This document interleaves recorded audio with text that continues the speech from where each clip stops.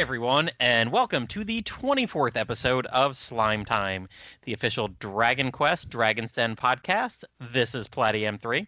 And this is Liam Land. So you might be wondering why Platy just said the 24th episode of Slime Time when this is the 23rd one we've actually published. So those of you listening soon after this release are probably puzzled by that. We do have a reason behind it. Yeah, it's partly my dyscalculia. It made getting a math major a total bitch in college. Don't you hate that when things go out of sequence, like Final Fantasy 2 is 4 and 3 is 6? But anyway, we did record a 23rd episode in August, but it actually did require some extra editing. Yeah, way too many swear words. Yeah. Platy dropped a lot of F-bombs on that one, so it required a complete retooling. So anyway, while that one's being processed, we hope to have that one out to you very soon. We just wanted to keep the production rolling with our next episode. Yeah, see, episode 23 actually tested positive for COVID. Totally shut down the production for 2 weeks or more. Is that a Batman reference? I think it's a Twilight reference. Oh yeah, he just revealed we had Robert Pattinson on the podcast last week. And, you know, his whole being a vampire and everything. And now the FBI is totally giving us a runaround, censoring what we can share with you at this time. So it wasn't Robert Pattinson. I can't exactly say who we had on, but let's just say it rhymes with ninth silver purple dangerous wolf, if you know what I mean. Wink, wink. I rarely do. Well, we do have episode 23 coming soon, but for now, let's keep it rolling with episode 24. Yes, and joining us tonight, we have a Dragon's Den regular and a YouTuber and Dragon Quest VI Let's Player whose name rhymes with free phone or playtester. Please welcome Fiona Dayquester to the party. Hi.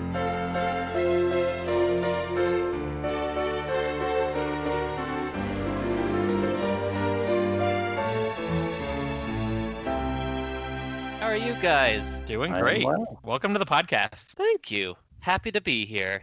Happy to have you. Welcome, Fiona Day. We're looking forward to this episode's discussion. So full disclosure, this is a pretty divisive game we're about to get into. Platy and I have both divided opinions about it.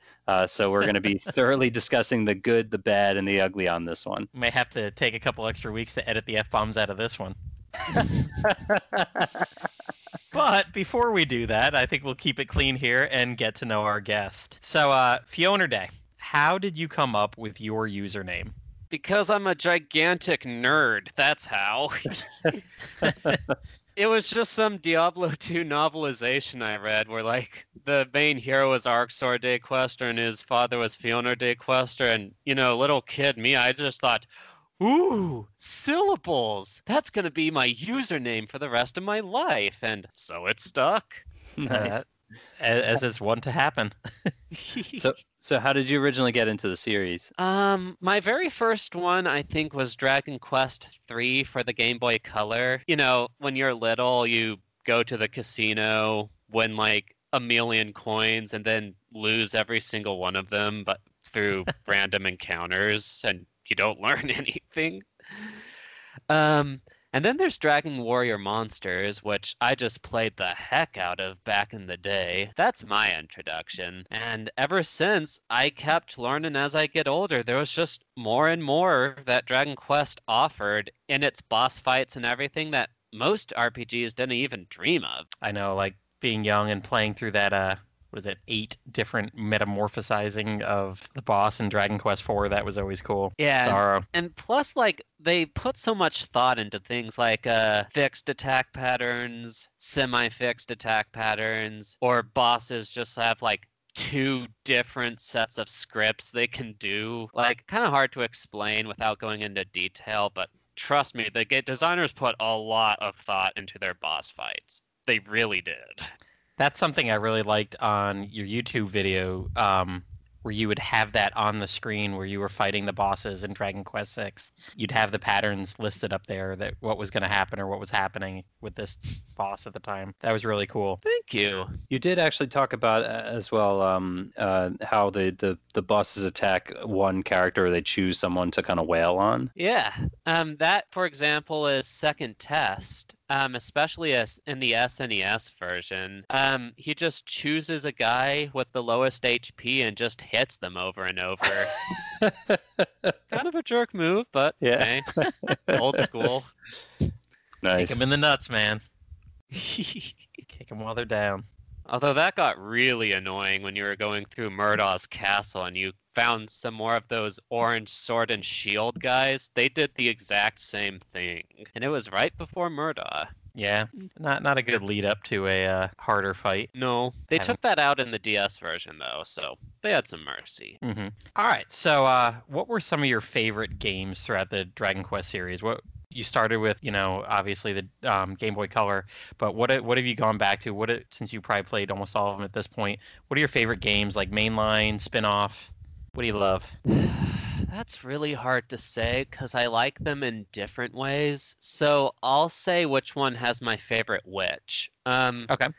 Dragon Quest IV, I think, is the best designed. Well, the remakes. The NES version, you have that whole can't control your party thing, which I'm sorry, but that kind of stinks.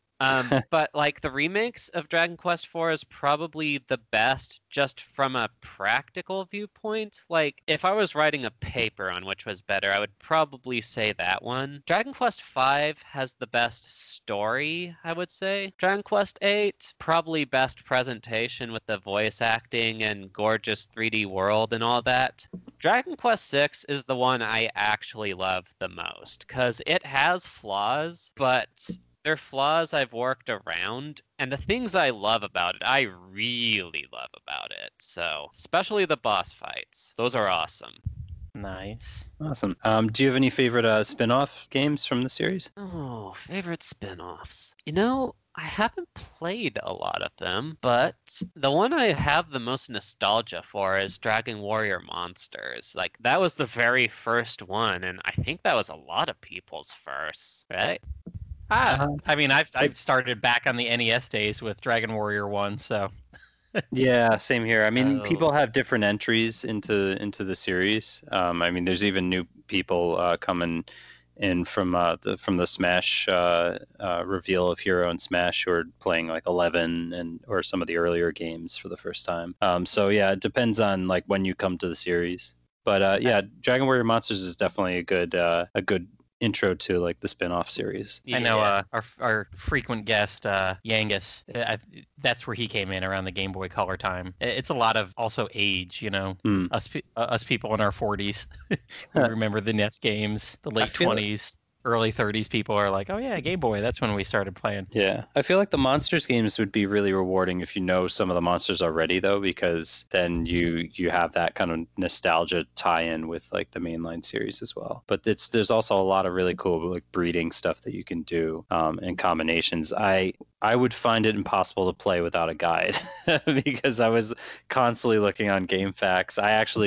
I played Monsters a bunch of times, but never actually beaten it until January this year, and like where I just sat down and just plowed through it, and I was stuck to that GameFAQs guide, that monster guide. I don't remember which one it is now, but it was like a really thorough breeding guide that just basically tells you everything about the paths you need to get to like different monsters. And I got my Dragon Lord monster, and I fought Dragon Lord with the Dragon Lord, which I thought was pretty funny. Like the version that you fight of Dragon Lord is like way bigger than your version. Nature versus nurture? Yeah, it was like fighting Dragon Lord's father with his like child. That's still not as much of a mind screw as marrying Wadabo with Mortimer. What do you breed from that? I don't know. Apparently, it's a giant muscle man with an 8-pack or something. Oh, really? One of the bullhead helmet guys, the toughies. Yeah. For those who don't know what we're talking about, you breed Dark Dream from Mortimer 3 and Wadabo. So gotcha. I don't know how that worked, but apparently you do.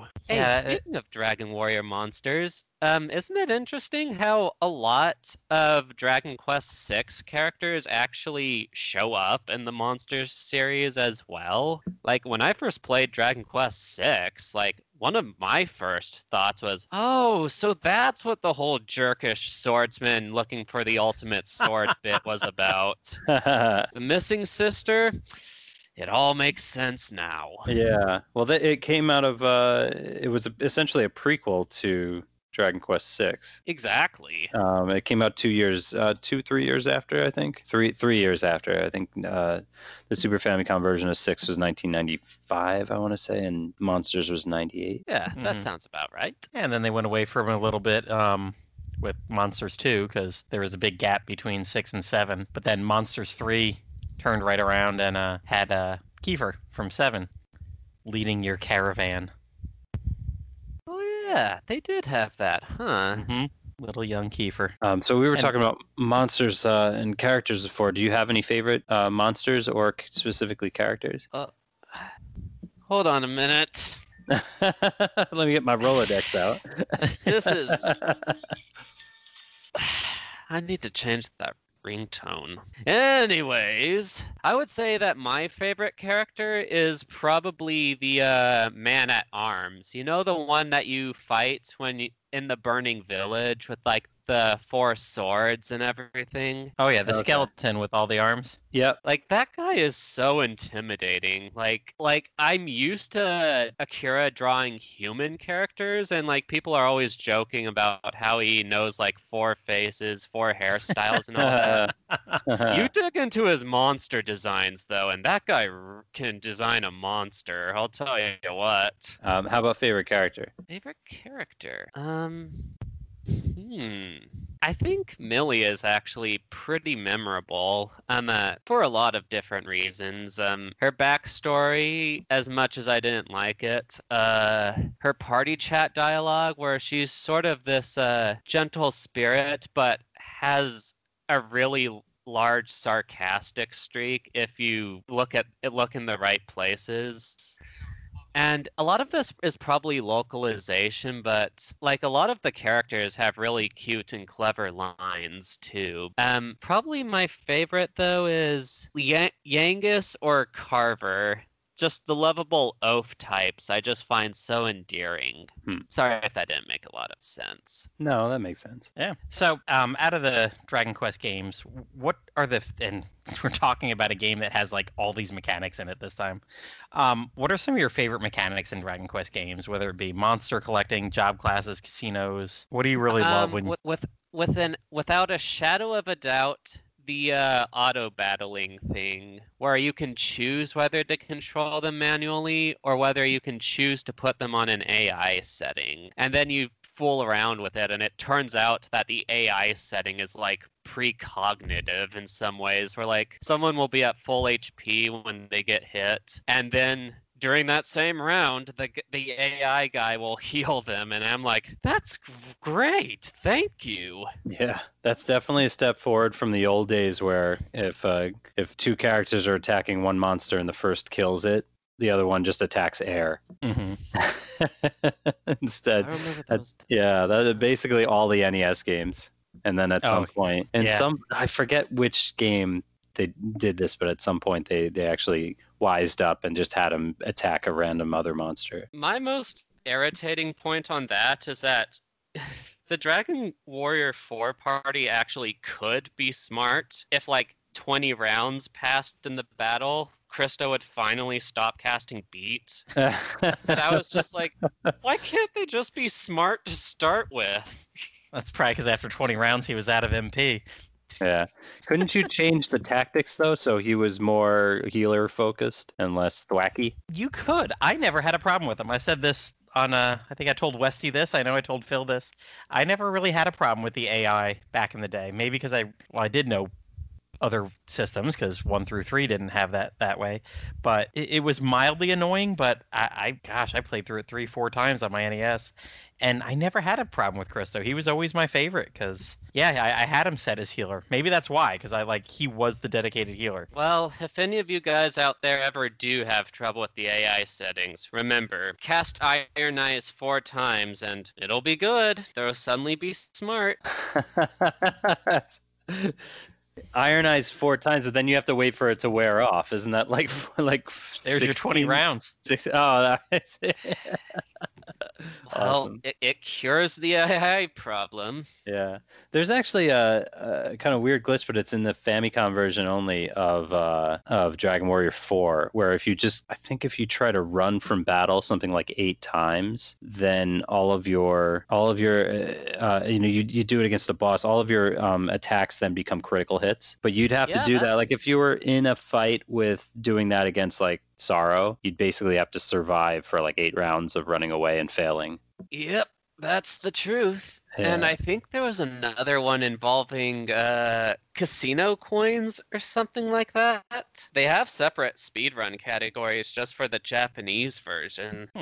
Well, so what was it specifically about Dragon Quest VI that inspired you to do a Let's Play video series? Well, mainly, for one thing, it was one of the harder Dragon Quest games in the series. Like, there are some beginner traps with, like, say the class system where you could choose to do a sage, which is your typical magic class, or you could do an armamentalist, which was basically still a sage, but worse, except it has oomph near the start, but worse in every other way. Or you could choose a gladiator, or you could choose ranger.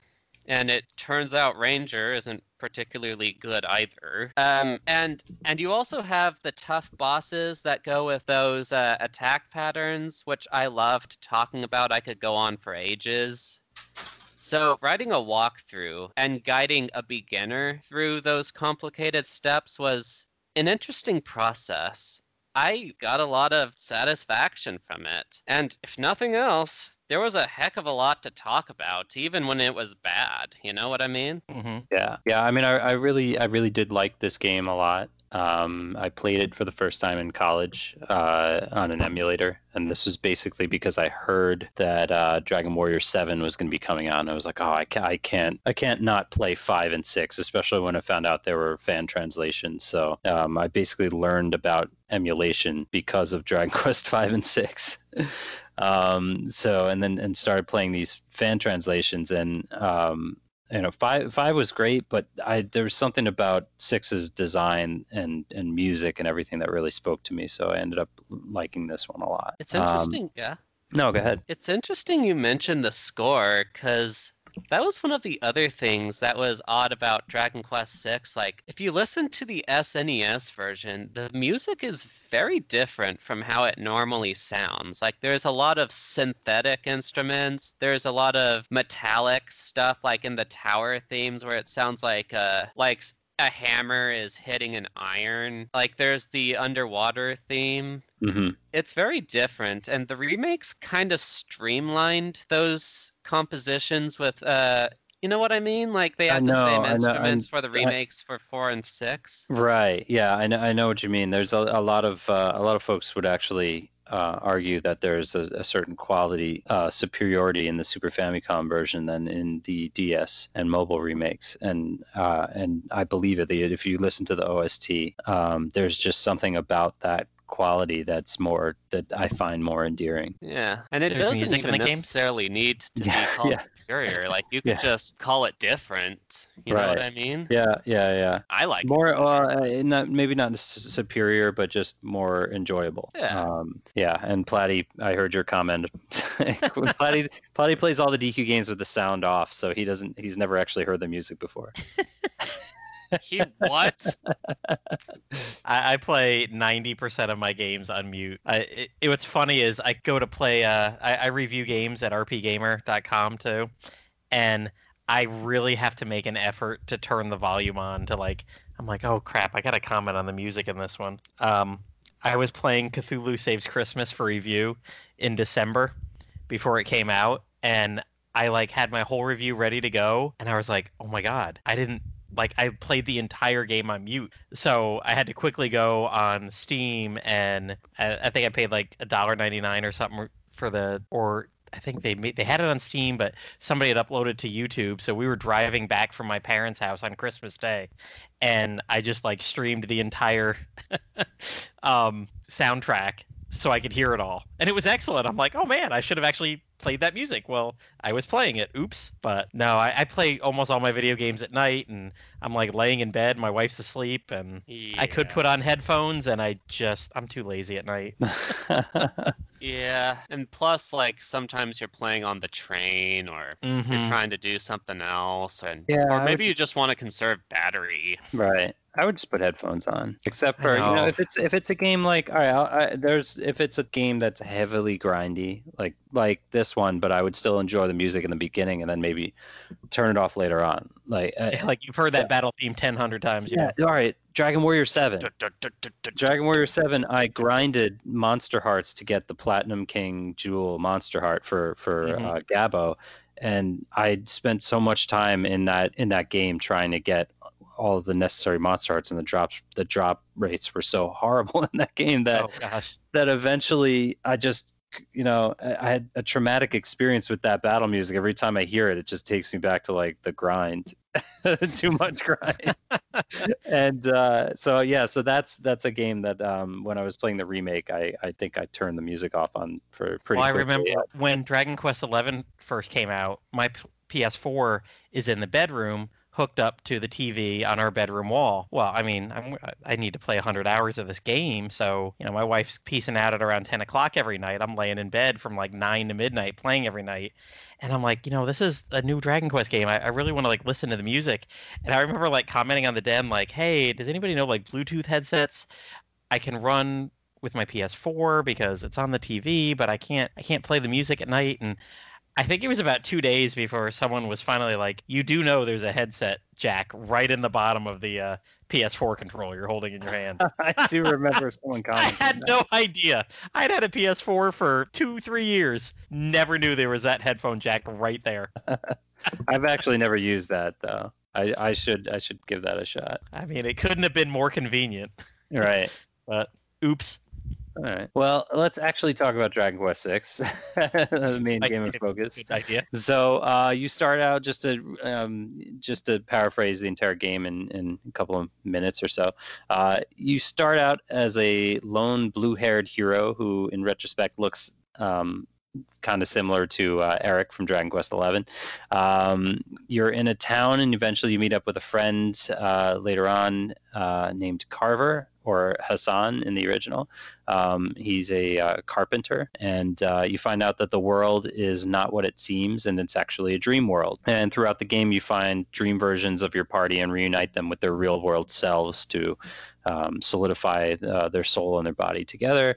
You build classes and abilities. That this game introduces the abilities attack patterns, which is great. You tackle a boss named Mudo or Murda, only to find out there's an even bigger boss named Death Timor or Mortimer. The Harry Potter villain. Yeah. The game gets non-linear. There's a boat that eventually goes underwater. You get a wagon, a flying bed, a little homage to Little Nemo there, a flying carpet, a Pegasus. There's quite a few means of conveyance in this one. There's an optional party member who can Incredible Hulk into the Scrimsley Terror, a purple version of the Drackle. You take down... That's Platty's favorite character, Amos. You take down a Nadirian cult, meet an arrogant swordsman who eventually joins you as a much weaker character than when you actually have to fight him, which is typical. And eventually you take down the big bad final boss with a very satisfying bonus dungeon ending, which I don't know if everyone got to because there were mixed reviews on this game, but I will say that bonus dungeon ending is fantastic and probably one of Dragon Quest's greatest bonus dungeon endings. So it's definitely worth the grind on that one. Definitely worth playing through to take down the bonus dungeon boss. Okay, getting into on an emulator, fast forwarding. Yeah. However you do it, it's an amazing bonus ending. Okay, so getting to the good, the bad, and the ugly. The good on this one, it definitely had eclectic character designs. The recurring themes in the music make it a little bit more cinematic, in my opinion. I mentioned the satisfying alternative ending. Heartbeat brought a much-needed design upgrade for the original SFC release of this game. It was an upgrade from the Dragon Quest V graphics, which kind of held an homage to the the classic NES days. Platy, what do you got for the good? Amos. That's it. I'll sum it up in one word. Amos. 4 letters. AMOS. The optional party member is your favorite. The optional party member. That the second I get him, he goes in the first place in my party, and he is my hero the whole rest of the game. Even in the Super Nintendo version? Even in the Super Nintendo version. Gosh, it was really hard to find. I do perler bead sprites of all these guys. I think in the Super Nintendo version, he's just a random NPC sprite, if I'm not mistaken. I think he's a random soldier, yeah. So Yep. They don't even give him a unique sprite. Doesn't have a unique sprite, so yeah, that was interesting. Now, luckily, the the DS remake sprites are perfectly sized for a 29 by 29 grid, which perler beads standard come with. So I was able to do all the sprites from this DS version instead. So I got a decent Amos there. Indeed. They also changed his face portrait for some reason between the DS and mobile versions. Did you know that? I didn't didn't know that. Yeah, how did it change? Well, in the DS version, like he has this big, wide, beaming smile, and like he's raising his arms above his head, and he just looks like the happiest go lucky guy ever. Mobile version almost looks like a supervillain or something like that. Like he's got this smirk and his eyes are just going in a downward slant to the lower right, and Maybe he's about to monster out. maybe. He's about to release his Incredible Hulk. Oh, that is not what he looked like in the mobile version. Oh, for those of you obviously not viewing this at home, I was looking up Amos today, and I think it was because I wrote "Love Amos" in the Google search. I got somebody's Deviant art page, and Oh no. he's totally modeling out, and his hand's like halfway down his pants. Oh, wow, that is supposed to be Amos. Okay. Yes. Yeah, that's like a see-through He's got sleeveless he's tee got with the- abs. Oh, wow. I mean, Yeah, it's less revealing than some of the bosses you actually fight, like Duran. Like, yeah, I was going to say Nocturnus, same sprite. Which is yeah, that- hilarious in Dragon Quest IX when you fight Nocturnus. Like, all of the basic sword attacks hit him straight in the crotch, and he still stands. That's also what adds to the fact that he's one of the strongest Dragon Quest bosses of all time. Oh, it cracks me up every time we talk about stuff like that. I think about what is it? Puff Puff Hour. When they talked Dragon Quest IV, they went on and on and on about Sorrow's codpiece. It just appears during his transformation. Right. And I was like, what the heck? Now I can't unsee it ever. But, like, that was something like I got to work that day after listening to that episode in the car. I'm like, what are they talking about? What the hell? Like, Google the image. I'm like, yeah, I could see where that could have been that. All right. So Platt, what else? Did you have anything else that you loved about Dragon Quest VI?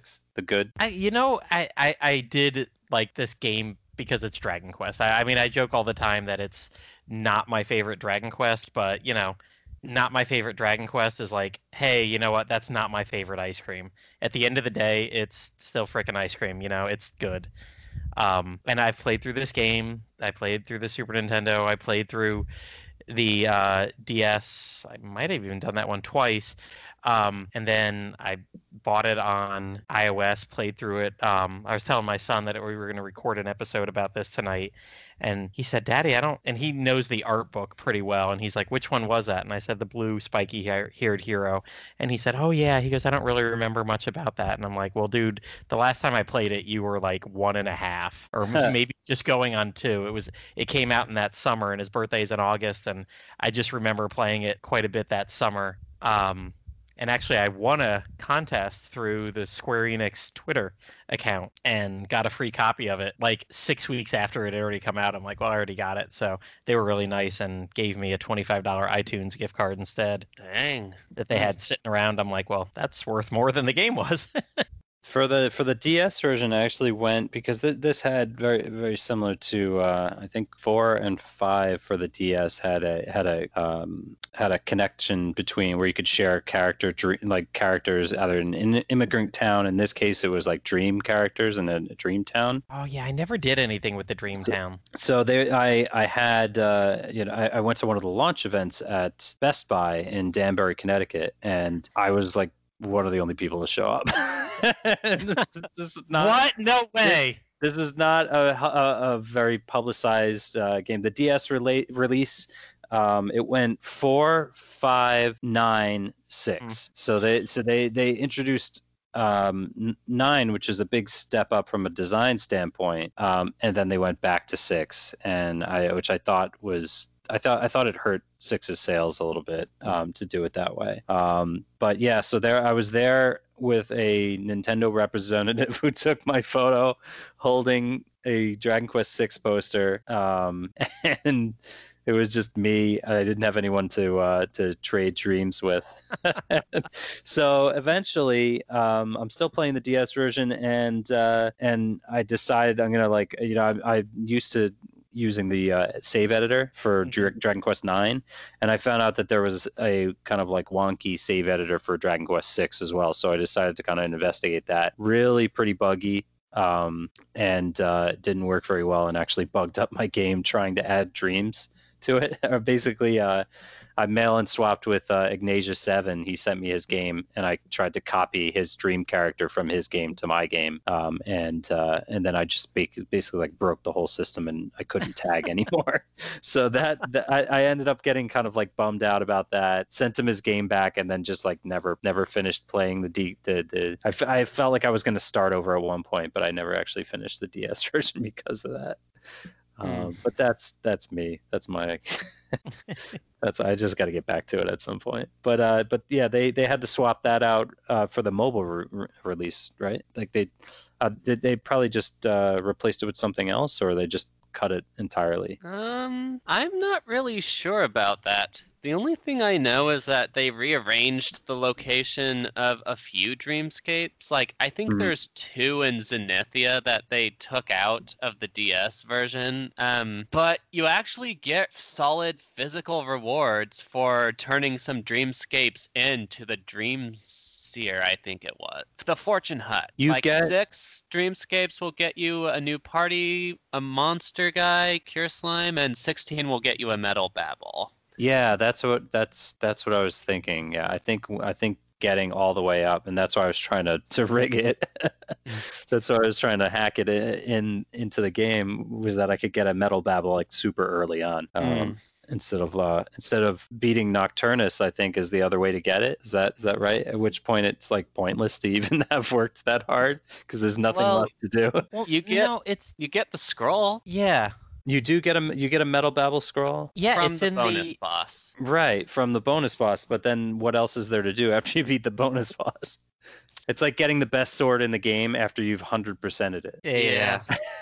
Wait a minute. So what was it from the bonus boss that you got the scroll? I thought. Well, you get one scroll once you start the post game in. Correct. You get one because there's that there's a little montage when you beat the game, and in the montage it just kind of sweeps through one of the caves that you're in, and you see a shining area. Oh yeah, I do remember that. And if you go to that shining area, you get the scroll to be the Metal Babble. Yeah, just don't use it on Barbara or Ashelin. Yeah, use it on Carver. You do that, and he has Forbearance, and you can just, like, negate most of the bonus boss's attacks. But you have to master it first. Oh, really? It takes, like, 300 battles. Yeah, I ended up using it on Terry, so I could have 2 Medante or Magic Bursts with those 2 characters, Barbara who learns it innately, and then Terry who well, I guess whoever. But could you get, if you just keep beating Nocturnus, could you get more of them? If you wanted to. Oh yeah, but again, then there wouldn't. The only thing it would do is make that fight easier. I mean, Terry did it. Like, you saw him walk into Nocturnus's dungeon in the post-game credits. Oh, do you remember? I don't remember that. I don't No. remember. Okay, so the credit roll is the same between the regular ending and the bonus ending. It's some beginning scenes that are changed, and it is very satisfying, as they Yeah. mentioned earlier. But like Mhm. during the credit rolls, it's mostly the same, except for the Terry scene, where instead of the cave, he's walking up to Nocturnus's altar. Oh, he's like soloing Nocturnus. That, or he's giving up his soul to become a Stark or something, because, you know, swordsman, lust for power, and all that. Hmm. Of course, he's still there when Zenithia rises up with Millie, the fortune teller, and all, so kind of puts a kibosh in that theory, but another day. Well, also in the good for this game is the slime arena. That was a lot of fun. Ooh, That yeah. was. Yeah, I Yeah. liked having like the entrance door. You just put a slime in front of your party and you walk in, and It's like the the human little. the human would what is just it? smack into the wall and the slime can go straight through. It's like a slime-sized mouse hole. Yeah, essentially. Yeah, that was really cool, and it was a lot of fun just building up your slime to be able to take down like all these advanced slimes. I thought that was a lot of fun. You know, I forgot to say earlier. Saying that I liked it was Dragon Quest. I think one of the biggest things that pulls at me about this game is it has like everything that I like about the series in it. It's got the monster recruitment, although they kind of nerfed that for the DS remake compared It to wasn't the... that good in the Super Nintendo anyway. No, it really wasn't. I mean, I guess nerfed it as much. They just went with all slimes in the DS version, right? Yeah. Whereas there was some other monsters in the Super Nintendo one. Not that it was definitely not like Dragon Quest V, where you felt that, and you had to have those I monsters might at certain accidentally drop for a bit. Sorry, guys. times. All right, well, if you need to, that's all right. But I love job classes. They were in this game. I love areas to explore. The fact that there's the two worlds we kind of mentioned when you Yeah. were given the summary of the dream, and I like that you could go underwater on one of the worlds. So basically, the entire map was open. Not Yep. that there was a whole lot to do underwater, but literally you could go everywhere. Yeah, I mean, you went everywhere like land, sea, and air in that game. Hmm. And yeah, the underwater ship was thoroughly entertaining because you're basically just looking at a negative of the map, and anywhere Yeah. you couldn't walk before because there were water, and now it's just reversed. The other thing that I really did like about like the good of this game is just the introduction of the rest spell. And the rest spell essentially just puts your character that you cast it on to sleep, so he can walk around and now regain, I think it's step per step, you get 1 HP and 1 MP back. But as the random battles happen, when you start the battle, then your character is asleep. So you don't want to cast it on your whole party at once, but if you have, let's say, 1 or 2 magic users that you're trying to get their MP back up, all you have to do is just set them to rest while the rest of the party handles your damage dealing in the battle when it starts. So yeah. Fiona Day, what are some things that you really loved about this game? Are you on mute, my friend? Oh, no, he dropped off, unfortunately, for a minute. All right, we'll keep talking and get his really goods. He should be back on in a second. But I did mention the rest spell. They actually had that the next game in Dragon Warrior 7. And then they took it out in the remake, I think because they exchanged the random battles for where the type of map where you see like the monsters on screen. I think it would have been. It would Was have that been. with the what is it? I'm thinking of a sheep. The shepherd class. Yes. Okay. Yeah. The Shepherd class. So essentially, it would have been too easy if it was random. If it was not random encounters. If you could just like easily avoid running into monsters by walking around them, then the rest spell would have just been overpowered. So it makes sense that they stripped it out. It was just kind of sad to see it go because I abused that thing so badly in Dragon Warrior 7. I love those things where you can just do stuff like, Erdrick's armor, where you're just walking around healing in the first Dragon Warrior game, and unfortunately that wears off after a while in the sequel. But yeah, just having stuff like that where you have that means to instantly recover your HP and MP. That's why I loved camping so much in Dragon Quest XI. I thought that was a fantastic addition where you don't have to pay to stay at an inn anymore. These are just heroes. They're adventurers. They're used to sleeping outside. So, I loved Tanya for that. Oh yeah. And any like Erdrick's mom, anyone who lets you stay for free is fantastic. Oh man, you know what song's going through my head right now? The old woodcutter. Yeah, Erdrick's mom has got it going on. The old woodcutter in Dragon Warrior 4. Does Madame Luca in 6? Does she let you sleep for free? She does, and Yeah. she gives you free advice in the remakes. Nice. And she's sort of like her character is sort of in Dragon Quest Your Story. Who's it? Yeah, like Oh, that. Not that's who, just the image. Yeah, it's like that little twist where the old lady giving him advice or is actually Flora, but it's like in under the guise of Madame Luca with like a transform spell. But yeah, there was the same type of character design between that like old witch character. Or fortune teller Baba, as we called her in DBZ. Nice. Of course, What, it's are the you same saying there's design. similar designs between games, series, universes here? Pretty much all of the guys in 6 look like characters from the Cell arc. I mean, Millie is Android 18, Carver is Android 16, Terry is Android 17. Isn't then the hero just the Murdoch hero is of Chrono Cell, Trigger? of course. Don't we So- have the Chrono Trigger hero in here? He's Chrono, right? Is that What's with the that? red hair? Yeah, Chrono is the character with the red hair. So speaking of Chrono, you have a note here. So for getting into the bad in this game. Well, before we do that, let's ask Fiona Day one more time.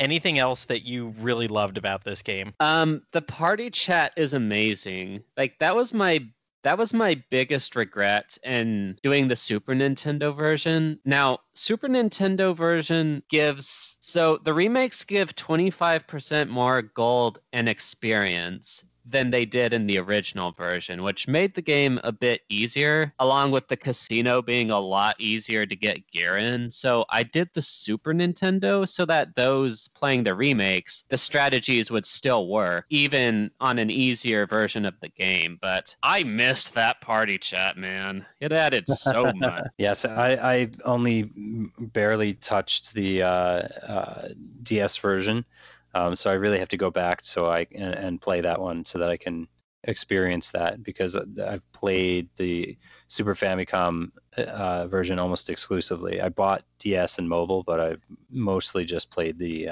Super Famicom, so I'm missing out on that, on how they may have drawn out the personalities a lot. Mm. And see, yeah, I'll have to, and I've said this before, the party chat is one of those things, just like music, that I don't always think about it. Like I said, with music, if I turn my game on, it's usually muted, and even if there's no one else around, if I'm going to lay on the couch and play, I'll just forget to turn it on for the whole night and just be laying there with not the music. The party chat's the same thing. I always start out, I'm like, oh yeah, what are they going to say to this? What's the Dragon Quest 7 players going to say about the guy who's peeing on the wall outside the castle? But then 5 minutes later, I forget about it, and it's 2 days later, and I'm like, oh, I just played another 5 hours and haven't done the party chat. So I am really bad with remembering to do party chat. So even though I've played this twice all the way through, I can probably tell you I've not even seen 10% of the party chat, which is a shame.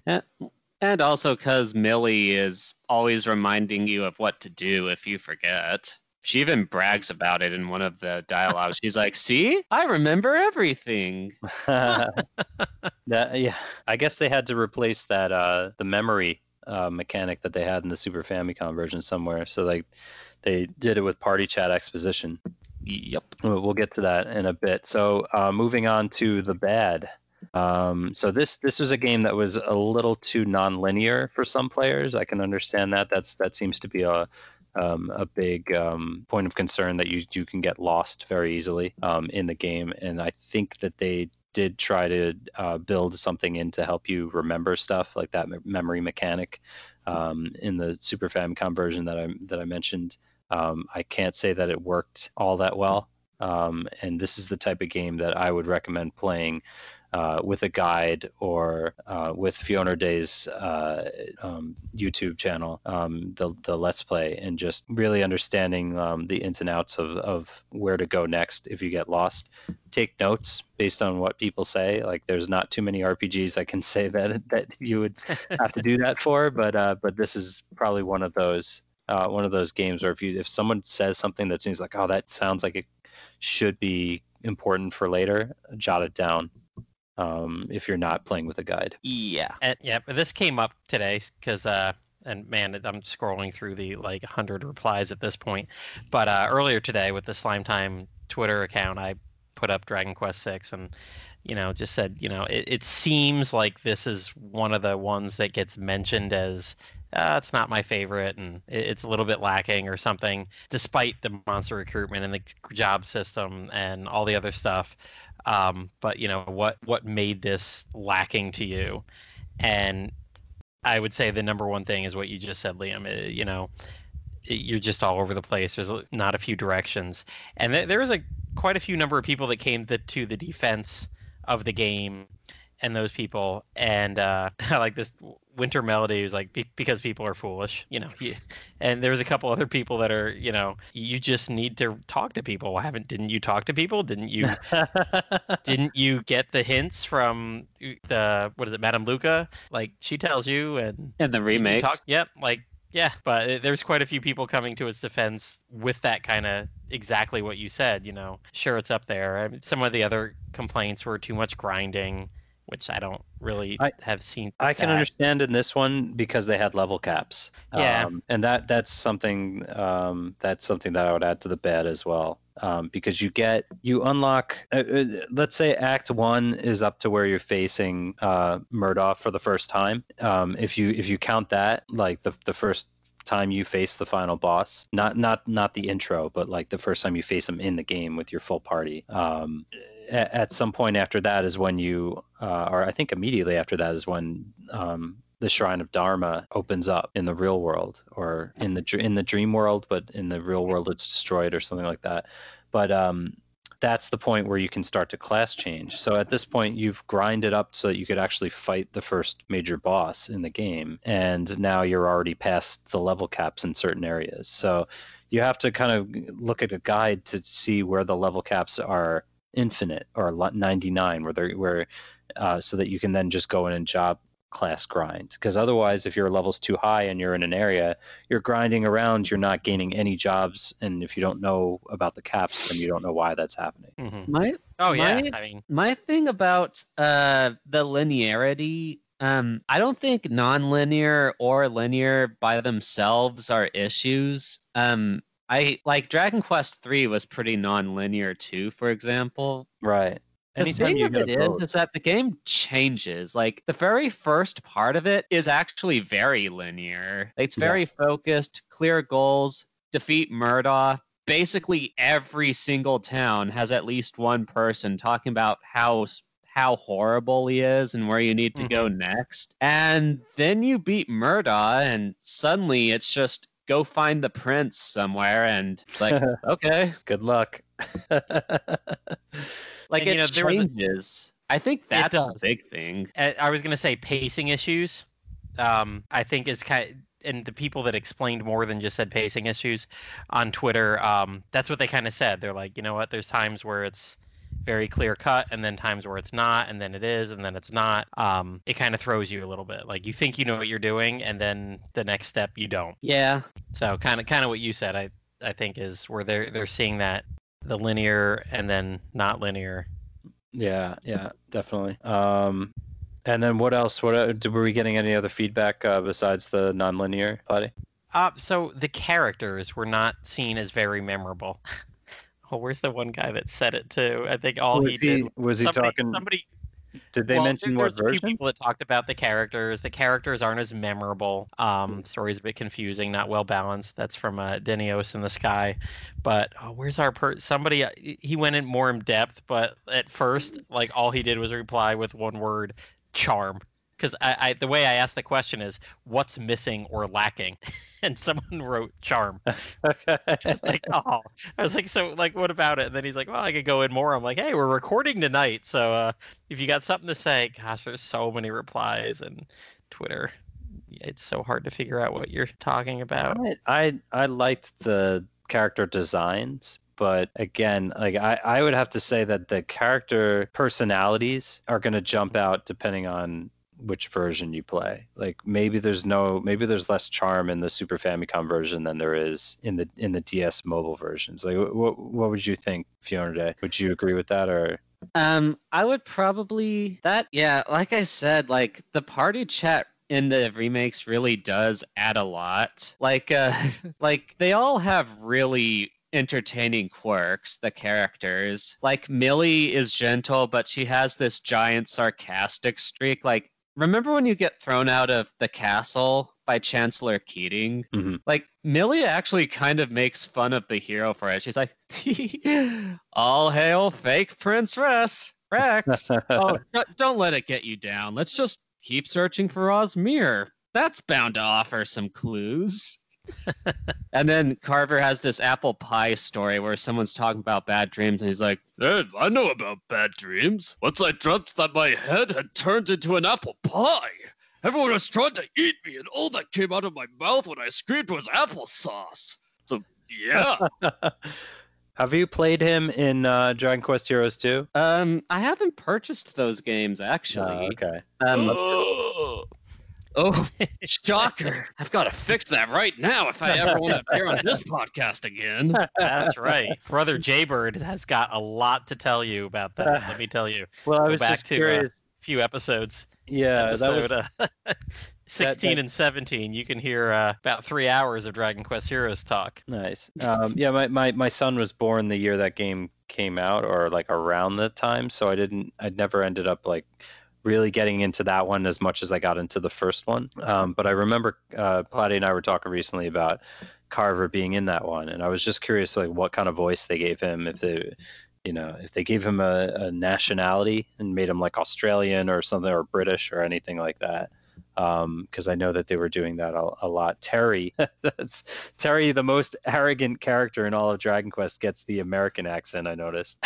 That's because he was like the only American in that voice cast. Yeah. No, but was that like was that like a political statement about Americans or something? Like we're I don't know. But anyway. Well, so you mentioned, and you bringing up the like Dragon Quest Heroes, Dragon Quest 6, other than Terry, where do these characters ever appear in any other Dragon Quest stuff other than Carver and Dragon Quest Heroes 2? You know, Bianca is in like Millie's anything that has monsters as well. Yeah, so Millie and Terry. And she Monster. is a horribly tough final boss, by the way. Thank you, game, for not letting me choose my actions. It's probably hard to cosplay as well, because she has those little like the stream parts of her costume. They're like little streamer things, but they always seem to be like static and not moving. Mm-hmm. That was an interesting perler bead to make. She's gigantically wide compared to everybody else because of those streams that are flowing around. But all right, so an uninspiring party chat. Do you have any other comments from the Twitter feed you want to mention? I mean, a lot of people like it.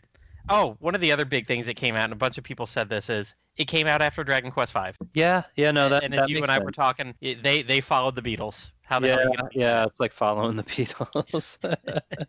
Whereas, like, there were a lot of things, and we will go into this because I do want to mention the Dragon Quest Firsts list that we have for this one. But it did do a lot of things better than 5 did. Mechanically, graphically, it was an improvement there, but just an overall. Oh, you got 4 party members back again.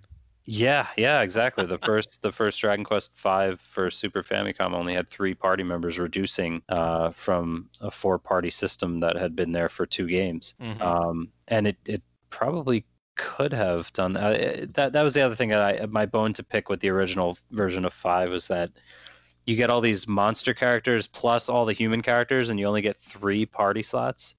So Oh yeah, you had more choices in that game than any other game in the entire series, and it's the one that limits you the most. Yeah, right. But I think when we're talking okay. definitive edition for that game, I think you got to go with like the remakes on that one. Oh, yeah. Even though they did buff some of the bosses a little too much. Like, for example, did you know that Laja only had 1 attack in the Super Nintendo version? And then, like, 2 in the remakes? Really? Yeah, like, when you fight him at that tower with the dragon staff, and he's like this really hard boss, right? Because he has Frizzle, which does almost your child's entire HP bar and damage. As it should. Yeah, that's because he was only supposed to attack once in the Super Nintendo version. Remakes, they made him attack twice, because I guess you have 4 party members now. Mm-hmm. They did a really good job with that character in the movie. Like, say what you will about the movie and the ending and everything, but like in Dragon Quest Your Story, I thought Laja was really, if you watch the Japanese version, like the voice acting in it is pretty excellent. And I just like that whole design with his hands that separate from his body and everything. I thought it was really cool.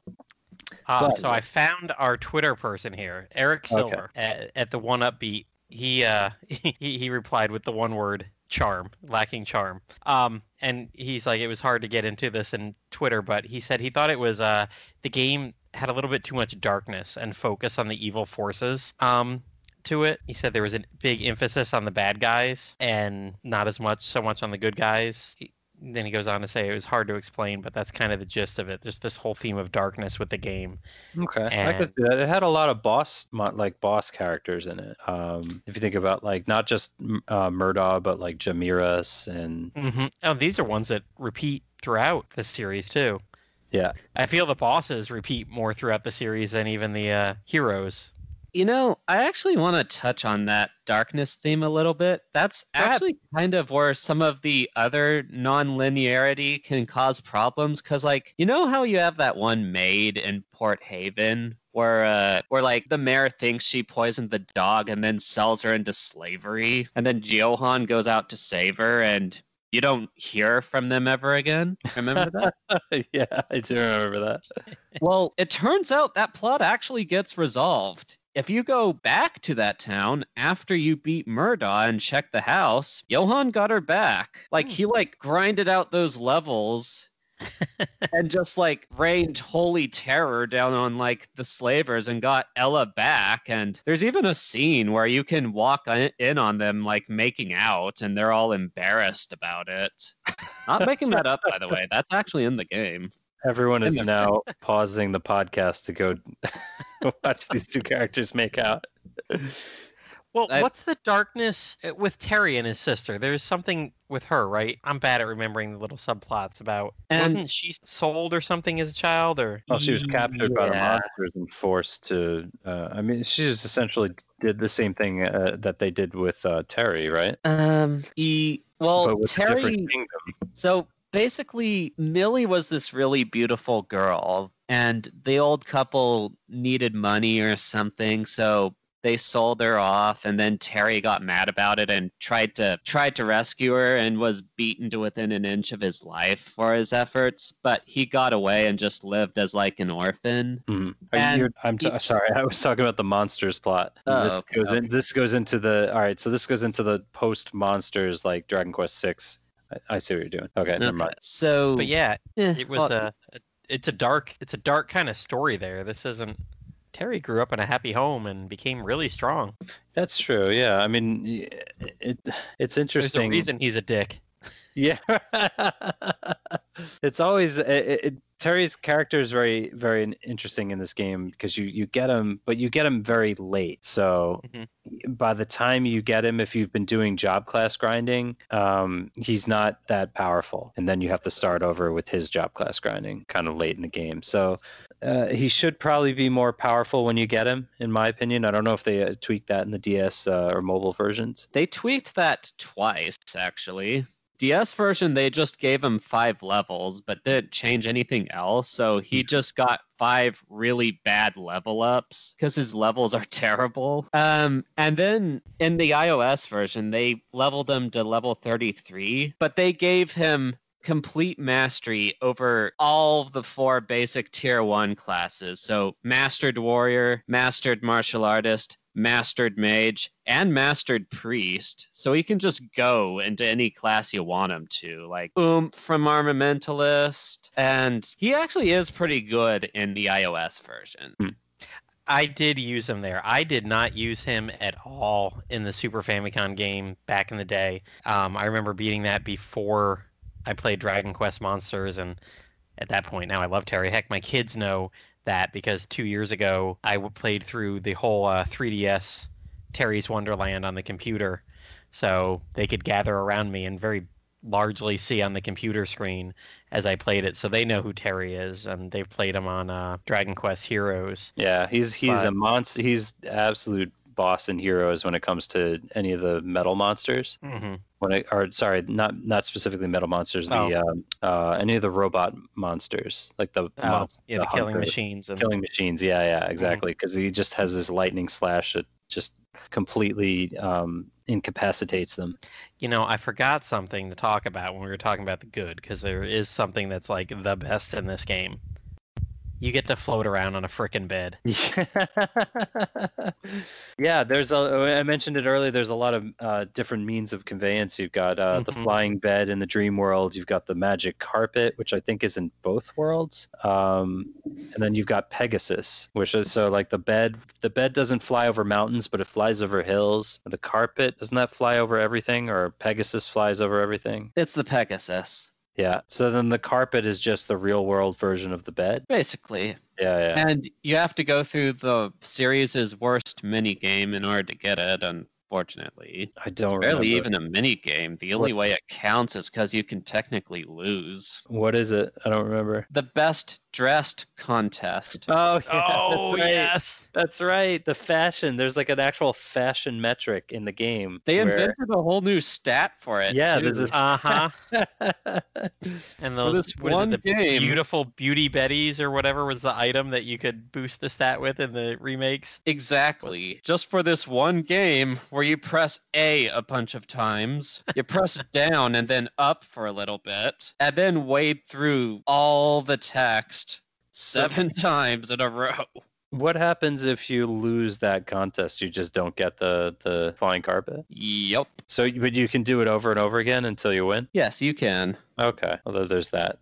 Yeah, imagine repeatedly grinding to get one stat on a character high enough in one thing. Imagine how much people would hate this game if like you only get one shot at that and you can't get the magic carpet and progress to the end. The end. Oh boy. Oh man. So let's get to the ugly then. I mean, we mentioned it before, but the having to pay attention to the area-based level caps. Then a game that's so nonlinear that you can just get lost. I understand that. The DS and mobile version features a tinging noise in the walking theme music that can be distracting. This was mentioned in Puff Puff Hour a while back. It's hard to describe, but there's something strangely more satisfying. We mentioned to listen to the OST for the Super Famicom version over the DS mobile remake. Indeed. Fits the dreamy themes better and really unique sound chip. Yeah. And this is also one of those soundtracks that I can really recommend on piano as well. There's a piano version that's pretty excellent in addition to the orchestral versions. Okay, so one of the things I wanted to mention, what I really want for people to come out listening to this podcast is really just understand what this game originally brought to the series back in 1995 when it was first released. So let me just briefly explain the concept of DQ firsts. So this started out as a list that Ignazio7 and I started putting together on GameFAQs back in 2014 when we used to post a lot on the DQ9 forums. So basically, if you trace the history of the Dragon Quest series, you can look at when the game advanced in some feature or mechanic. For example, Dragon Quest II was the first in the series to feature multiple party members. Dragon Quest III was the first in the series to feature class changing. So there's actually quite a few DQ firsts for that Dragon Quest VI to accomplished that I don't think that most players tend to gloss over, most likely because it's either not highly regarded as among the series, or that most Western players have only ever played the remake. So here's a series of firsts that Dragon Quest VI brought to the series. It was the first game to feature animated monsters attacking in battle. Most subsequent releases in the main series adopt this feature, including Dragon Quest III Super Famicom re-release, which was released on the same game engine a year after Dragon Quest VI. First Dragon Quest game to now. Fiona Day, we talked about this. Is this pausing the walking theme during battle, or is it playing it on mute and then unmuting it after the battle's over? Never remember which it is, but because you get distracted listening to the battle theme and then you go back and try to remember where it was when it. Yeah, which is also that battle theme is also really intense on piano as well in the piano soundtrack. So, yeah, it actually remembers where the song was before the battle happened. Okay, so it's pausing back to that point. That's awesome. Yeah, that's great because in a lot of even in some of the remakes where they try to add some of the longer intros, if you're walking around and there are random battles happening, you're not hearing all of that music. It's just restarting from the intro. So in this case, you get that sense that it's just a continual song that just gets paused when the battle starts and then unpaused again. I kind of like that feature a lot.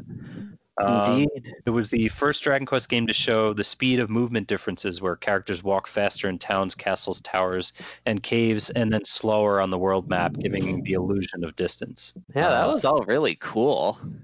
It was the first Dragon Quest game to be developed by Heartbeat, who went on to use the same game engine to give us Dragon Quest III for Super Famicom, which I would argue is still the best version of that game because it has the animated monsters and the Pachisi tracks, which are missing from each remake after the Game Boy Color version. Woo, Pachisi tracks. Let me tell you, I think I might have known it, but like it was in the back of my head.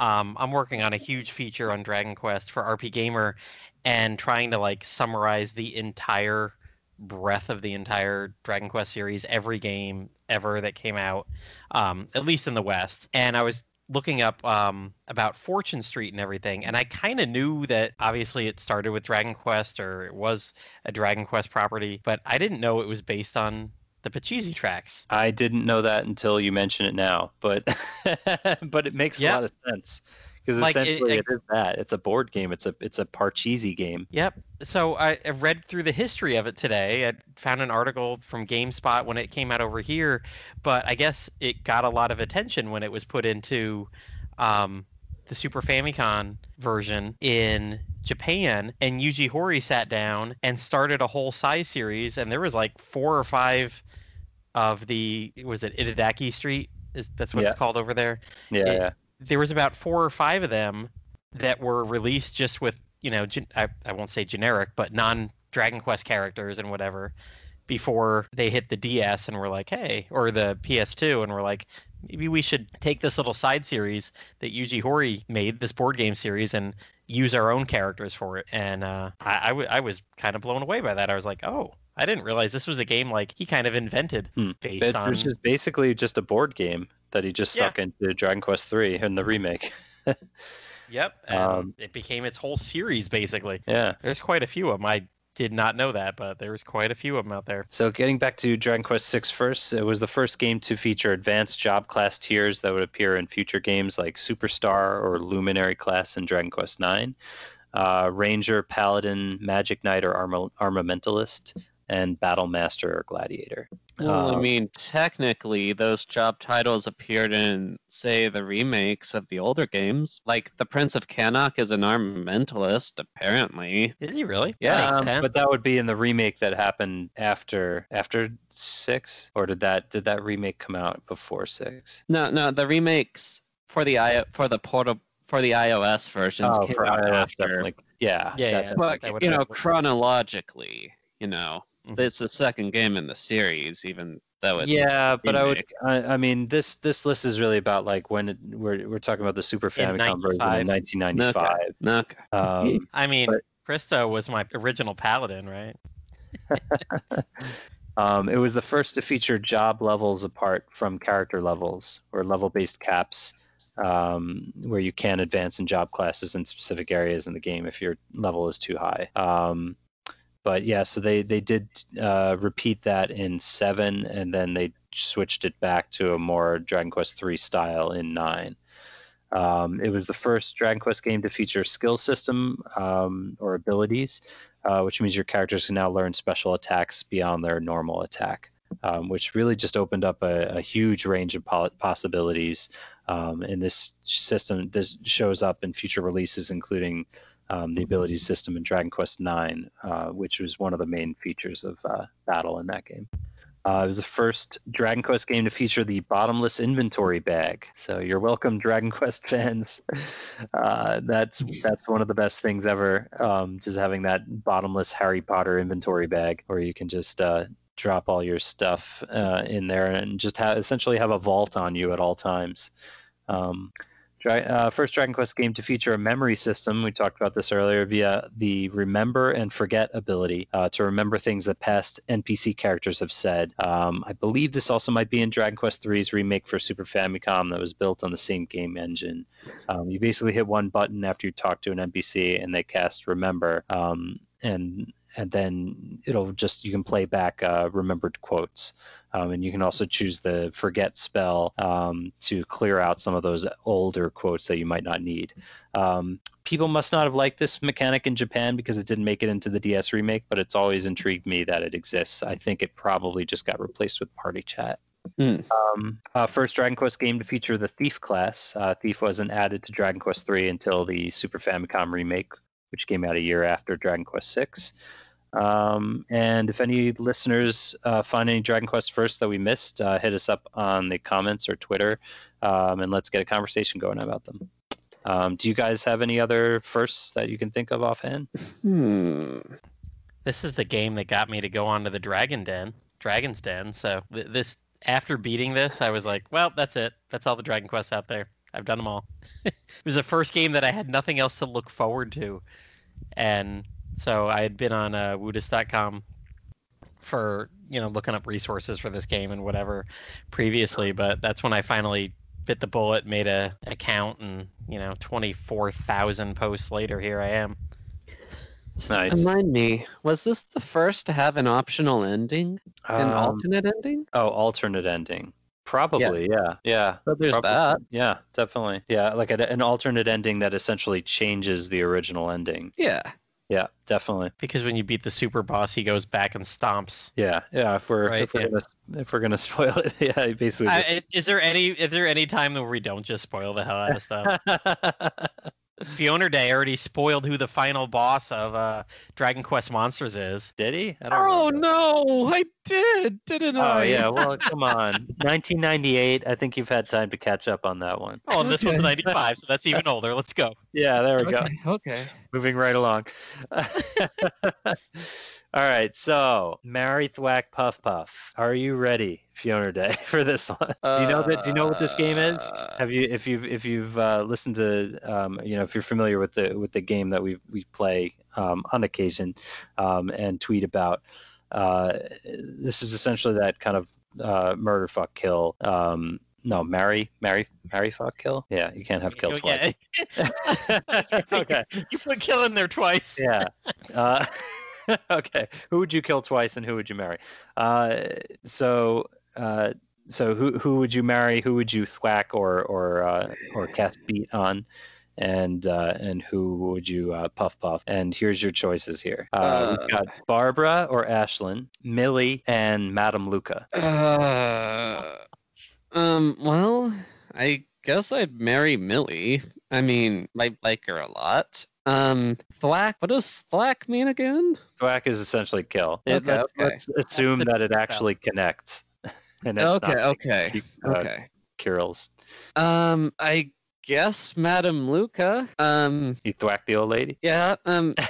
She's had a good long life. Have It's as much to live, maybe. I guess the alternative would be to puff puff Madame Luca. Yeah, and I had the Puff Puff? Gee, I don't know. Like, apparently when males do it, it causes damage. So I guess Madame Luca in order to do the thwack.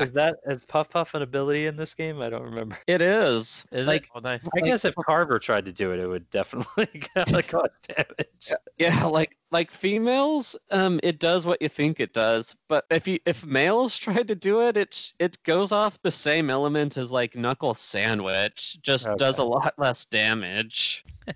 Cool. Platy, what do you think? I'm gonna go with what he said. Mary, Millie, thwack, Madame Luca. Puff Puff. We've always left it up to interpretation. Are you giving the Puff Puff or are you getting the Puff Puff? So I'll take a Puff Puff from Barbara. We don't really have a lot of hard and fast rules on this podcast. Yeah, right. I would marry Barbara or Ashlyn, just because the romantic in me is saying like that is literally the hero's dream girl. But bump. She doesn't have a corporeal form. She's only exists in dream, and they do kind of like give you they give you hints that she's interested in the hero in this one. So I always thought that was kind of that is interesting. And Fiona, you wanted to mention that kind of sad ending with the Ashlyn character? Well, kind of sort of sad ending, but like it could be either depending on how you want to interpret it, but it's made really clear, especially in the Super Nintendo version, that there's like lots of ways for them to get together. Mm. Because, like, when she disappears, the problem she mentions was that she didn't have a body to go back to, and then she just sort of poofs out of existence. But then the castle rises, and in the Super Nintendo, you can even see that it's rising right over some locations you already visited with a shadow and everything. And Peggy Sue goes there, and there she is, all right as rain and everything like that. So, I mean, even if she's somehow not allowed to leave Zenithia, Rex can just go visit her whenever he wants. And also, apparently, she has a connection with the mysterious dragon, if she isn't outright is one. Now, this is in the remakes, though, right? Like, this was kind of retconned in there, or was this in the original Super Famicom as well? Because we were talking about this before during the sound check. It was something that was considered for the original game, but ultimately left out of the final product because I guess time and space constraints. But like the reason she stays on the ship is she doesn't know why, but it's so she can be summoned as a dragon when Millie plays the ocarina, which by the way never comes up again for some reason.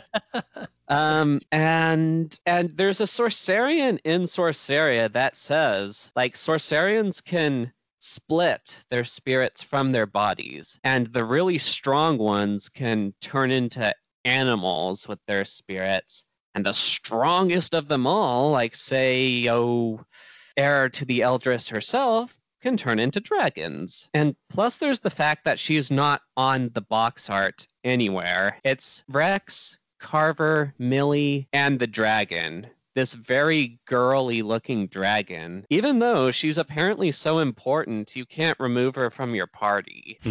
And in the remakes, you can actually fly the dragon again. In the Super Nintendo version, well, in all the versions, but Super Nintendo version, you can ride the dragon again even if she's in the party. But in the remakes, the dragon will not show up if Ashlyn is in your party. That's really interesting. I hope so. I know I talk really fast. No, I think that's a really cool twist that I'd never heard before until you mentioned it earlier.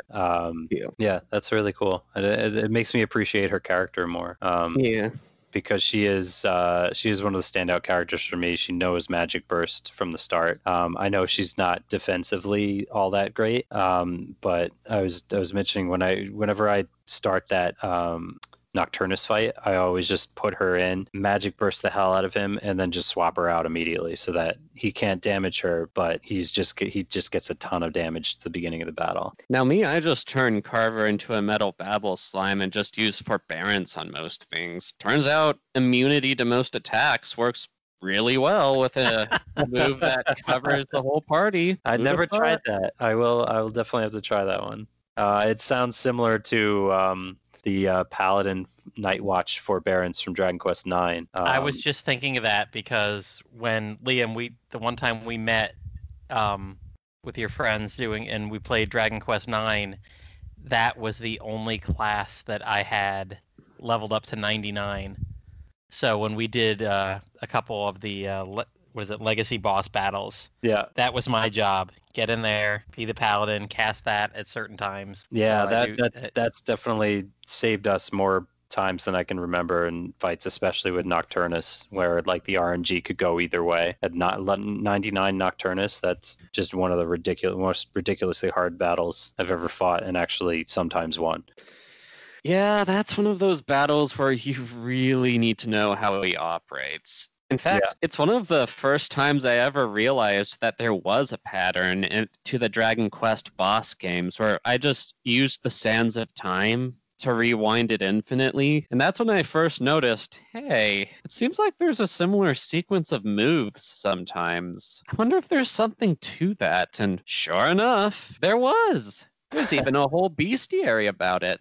Gilder's, I think that's on Woodus, Gilder's Monster Guide? Maybe. Gilder's Big Book of Beasts. Gotcha. Okay. Yeah, I mean, I definitely remember that kind of attack pattern where I think he casts Magic Burst and he can attack, I think, up to 3 times at level 99. So he would use that Magic Burst and then immediately just re-up his magic power and his attack power would jack up as well. So yeah, he was definitely one of those bosses you all needed to defending champion against or abuse the Night Watch system for. Yeah. I think there was one time when Cyrus from the Dragon Quest group, when he was joining for the first time, me and Drova from the group were explaining how hard Nocturnus was, and then we accidentally went into the fight without a healer. Like we went in with 3 gladiators and a paladin. And we somehow Jar Jar Binks our way into generating the Night Watch enough times where we actually did beat him without a healer. I mean, Jar Jar Binks is a Sith Lord, so there you go. There you go. I did want to mention this, that the Quest of the Stars event for Dragon Quest VI is on through the 7th, so through Monday. This month in September. They actually do have, I've been playing some of it, they do have the opening scene where you're at the campfire and you actually go with Carver and Millie, and then she does the same thing where she throws the ocarina up in the air and then catches it, which I think is really irresponsible. She could have dropped it, could have fallen off the mountain, then you can't summon the dragon. But anyway, they do the whole thing, and they got that scene from Chrono Trigger in there. Yeah. Yeah, exactly. Which Chrono Trigger predates 6, right? It came out the same year, and I looked this up actually because of that joke. In Japan, it came out, I think, February, March, and 6 came out in December. Mm-hmm. But actually, shout out a little bit to Austin and BJ. They were talking about this. They did a Chrono Trigger episode a few weeks back, and they were mentioning all the similarities between the games because Yuji Horii helped with some of the game design of Chrono Trigger. Yeah, so it features that festival in the beginning. Mm-hmm. Yeah, and there's the festival with in the beginning of Dragon Quest VI you got to go to. Yeah. So they were mentioning a couple was he just spewing out ideas to 2 different development teams at the same time? Hey, we need an idea. Which one did I tell what? Oh, well, I'll just tell them both the same thing. Start with a festival, spiky hair. Toriyama, hey, draw this guy with spiky hair. Cell-looking final boss with green skins and black dots. Yeah. Well, I also thought if you ever watched the Dragon Quest Able anime, the character, the mini boss character Moore, who's like Baramos's right hand, or the anime version of Baramos. Mm-hmm. He sort of, when Muto came around as a boss, at first time I saw that, I was like, oh my god, he looks so much like the Moore character. So it almost just looks like a redesign of the Moore character with horns. Yeah, and I've watched the first 4 or 5 episodes recently, and not knowing contextually when that was done compared, I just thought it was oh, that's Muto. Yeah, right. Yeah, exactly. It's Muto in a floating bubble. I mean, I'm so used to the monsters games where what the heck, I've had everybody in my party at one point. So, they just appear all over the place. Yeah, but yeah, I did want to mention that Quest of the Stars has the Dragon Quest VI event, and that there's a lot of that kind of game intro and cameos and overlap and stuff like that to Dragon Quest VI. So definitely check that out. So is there anything we haven't dug into? Fiona Day, what made you want to do Dragon Quest VI as your big 100% walkthrough? Why that one?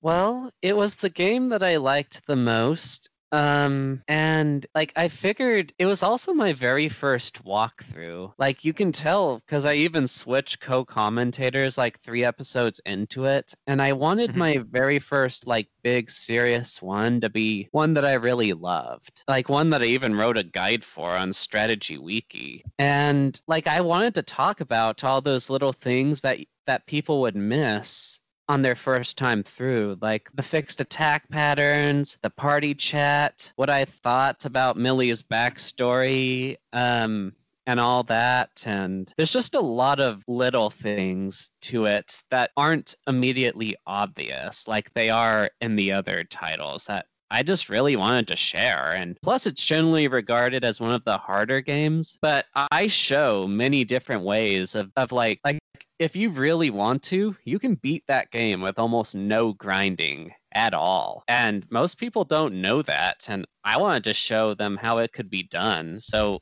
it was kind of cool in that way. Nice. I'm watching one of your ones right now, part 10. It looks like Amos is in your first party member. Yeah. Yeah, he's one of the better ones, actually. Yeah. He starts out with more bulk than Carver with how low my levels are, because guys, I beat Murdoch at like level 13. Like that's really low, and I beat him without casino gear.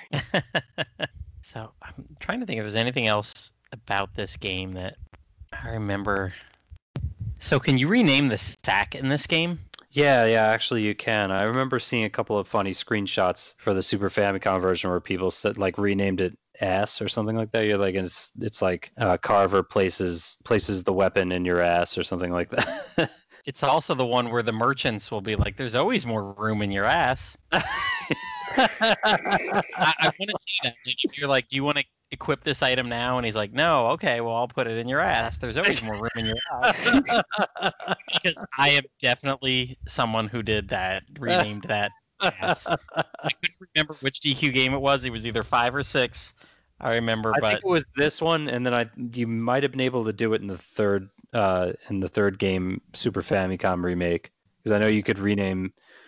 I think you could rename at the Shrine of Dharma. Yep. In both games. This is definitely. I played this right around when the GBA. There's always more room in your ass. That reminds me of one of my favorite jokes, accidental jokes, where I ask guys, are like, our whole party just went into that bed. How did they do it? Yeah, no, I've been thinking about that a lot in Dragon Warrior 3 because I'm playing through that with my son. And Erdrick's mom is always like, "Oh yeah, your friend should stay too." And I'm like, where?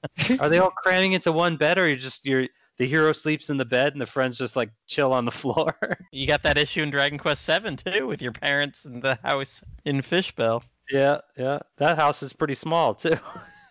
Where are all these people staying? Oh, but they're all sleeping in the bag. No. There's always more room in the bag. It's like a Harry Potter tent in there. You go inside. It's a TARDIS. It's larger on the inside. Actually, Final Fantasy VII had a gag about that in one of their cut scenes where like they witness, like, you guys know who Cloud is, right? Mm-hmm. Yeah. So Cloud, Barrett, and Tifa walk into each other as normal and walk off with only Cloud, and then some NPCs look at them. They look at each other, and then they walk into each other and bump into each other, and like, ow! How do they do it? Shame it was cut. Did you see there was a game glitch that somebody on Reddit discovered recently where after battle the hero will continue to have his sword drawn, but it'll be like piercing him. So So he has a sword drawn after the battle, but it's like stabbing himself with it. There's a couple of really funny screenshots. I tweeted it out the other day, where it's just like the hero's got it stabbed through his own chest while Serena is there like crying. It's just like perfectly positioned. And then there's another one where he's got the giant dark sword, and it's stabbed through his own face. It's like coming out the back of his head. You gotta link me that stuff. Yeah, it's definitely. I tweeted it out the other day. It's pretty funny. Okay. But a user discovered it on Reddit. You know what? I feel like I remember that from years ago when it first came out. Like people with the PS4 share button were, what the heck is this? It's probably even easier now with the Switch to just click that and have it uploaded in a few minutes. Yeah, Freddy Freaker was the Redditor that discovered it. Nice. Yeah, he's got a couple. If you go to the Dragon Quest Reddit, he's got a couple of screenshots in there. They're all pretty funny. But getting back to, were there any bugs or anything in Dragon Quest VI that were particularly funny? Let me think. There was the parry. There's sort of this glitch with the equip command where if you enter the equip menu, it recalculates your defense. So if you had a lot of buffs up, it would get rid of them. But if you had a lot of saps on, it would also get rid of those. So it was minorly helpful for bosses like, say, the third trial, which cast Kasap on you every round. That was really good. That was if you go to the item menu in battle? No, if you go to the equip command. Oh, okay. Wait, all you have to do is press on it. You don't need to do anything else. Just press equip, then back out, and there you go. Huh. That's convenient. Indeed. All right. Yeah, I mean, everything else I remember was just because of the translation. There was, it never got a complete fan translation, did it? I don't think so. There was Super Famicom. No Progress version was the one that I remember playing. Mm-hmm. And at some point it craps out in terms of like there's a whole town that isn't done. Well, there's one town where like the character says like, well, that's the end of the translation, which really takes you out of the game. But then it's weird because it continues for like 70% more of the game after that guy says that. So I think that was like something they built in when they hit a stopping point, and then they were going to go back later and they just forgot to take it out. That was one of my favorite gags right there. Like, Skyzo's reaction was hilarious. You have that in your videos? Yeah, we do. Nice. Now, if I'm not mistaken, was that a town that you drop into the other world, and you really didn't have a need to go there? I think no, that's the town you get the boat in or something, or no, it's where you get the sword. Turnscote. Okay. So it's a town you have to go through with dialogue you have to get in order to get the sword. Speaking of which, that actually has an interesting moment. Did you know in the Super Nintendo version, if you lose to Duran, he takes your legendary equipment away from you? I did not know that. Yeah, I don't think I've ever done that before, but hey, this was Super Nintendo era. Like, that's harsh. You can't get it back. Well, I mean, you can get it back, but you have to beat him first. Oh, why am I blanking on the name of the game? Not Paladin's Quest. Square Enix had a Seventh Saga. That's it. Seventh Saga for Square Enix published it. It wasn't anything, or not Square Enix. Enix published it back in the Super Nintendo days. And back before they became Squares. Yeah. Nice. But they had a mechanic where I think there were 7 heroes, and you played as 2 of them throughout the game, but you'd encounter the other 5 throughout the game, and your goal going through the game was to get these 7 orbs, and the orbs are insanely useful. Like if you got, I can't remember which color did what, but if you got the blue one, basically it was a free heal spell that you could use every round forever in battle, and if you got another one, it was like a free double your attack spell. So you had all these orbs that you'd be collecting throughout the game. There was a point, but if you encountered one of the other characters randomly in towns, they'd be interspaced through towns throughout the world, and if they beat you, they would take all those orbs away. And then you had to fight that guy without the use of all your free spells, right? To get it back, right? To get it back, and they nerfed the or they didn't nerf, they buffed the difficulty for the North American release. So it's like famously known as like one of those ridiculously hard games. And I remember that was part of it because crap, if I made the mistake of talking to one of those guys, and I don't know why I ever did, but I have a feeling that there was a reason you had to talk to them or something, but they would just attack you and you made that loss and you saved the game. Well, too bad. You're going to have one hell of a time getting that stuff back. See, that one, there was sort of your level ups were supposed to increase in quality once you hit level 10, then increase again once you hit level 20. So you get like 8 HP per level up for levels 1 to 9, and then 9 HP for 10 to 19, and etc. They took that out of the game, but forgot to do the same for the apprentices. So I think that's what you ran into. Mm-hmm. So on the plus side, it also meant really powerful partners if you could get them to join you. I think that was the thing. Like, you'd be going through and you're like, oh, maybe I want this guy instead right now as an apprentice. And so that's why you would talk to them, but better save your game. Yeah. And they also buffed some of the monsters, too. Like, you know those Joker-looking guys called Sages with the Firebirds and all that? That sounds familiar because I've looked this up recently for some other reason. Those guys had, like, 60 magic in the Japanese version and 110 in the localization. So they just do obscene amounts of damage. And I mean obscene. Jeez. Well, if we're talking about 7th Saga and that difficulty spike, then I think we might have come to the end of our Dragon Quest VI episode tonight. Is there anything else anybody wants to talk about Dragon Quest VI? Nothing in particular. Actually, I think I need to be headed out soon. Sorry about that. No problem. Right. So we'll wrap it up. That's it for this episode of Slime Time. We do want to thank our friend Fiona Day Quest for joining us here to talk about Dragon Quest VI. My pleasure. Thanks so much, Anytime. Fiona Day. You can check out his Dragon Quest VI Let's Plays on YouTube. Yeah, you might have noticed that the only time we mention Patreon in our episodes is when we say we don't use Patreon. We're just longtime fans that want to speak about the game series we know and love so much. So if you have any money that you'd like to donate, consider sliding on over to the Dragon's Den at www.woodus.com/den. Click on Support This Site. Woodus has owned and maintained the Dragon's Den DQ fan site for over 20 years. I'm sure he'd appreciate any donation, or if you don't want to do that directly, you can use his Amazon affiliate links. Buy Dragon Quest XI's, any of the 3DS titles, whatever. He's got a ton of different affiliate links to Amazon Dragon Quest stuff there, and a small fraction of the sale will go to help support the Den. And if you're an advertiser and you're looking for a great podcast to spend lots of ad revenue on, reach out to us at slimetimepodcast@gmail.com.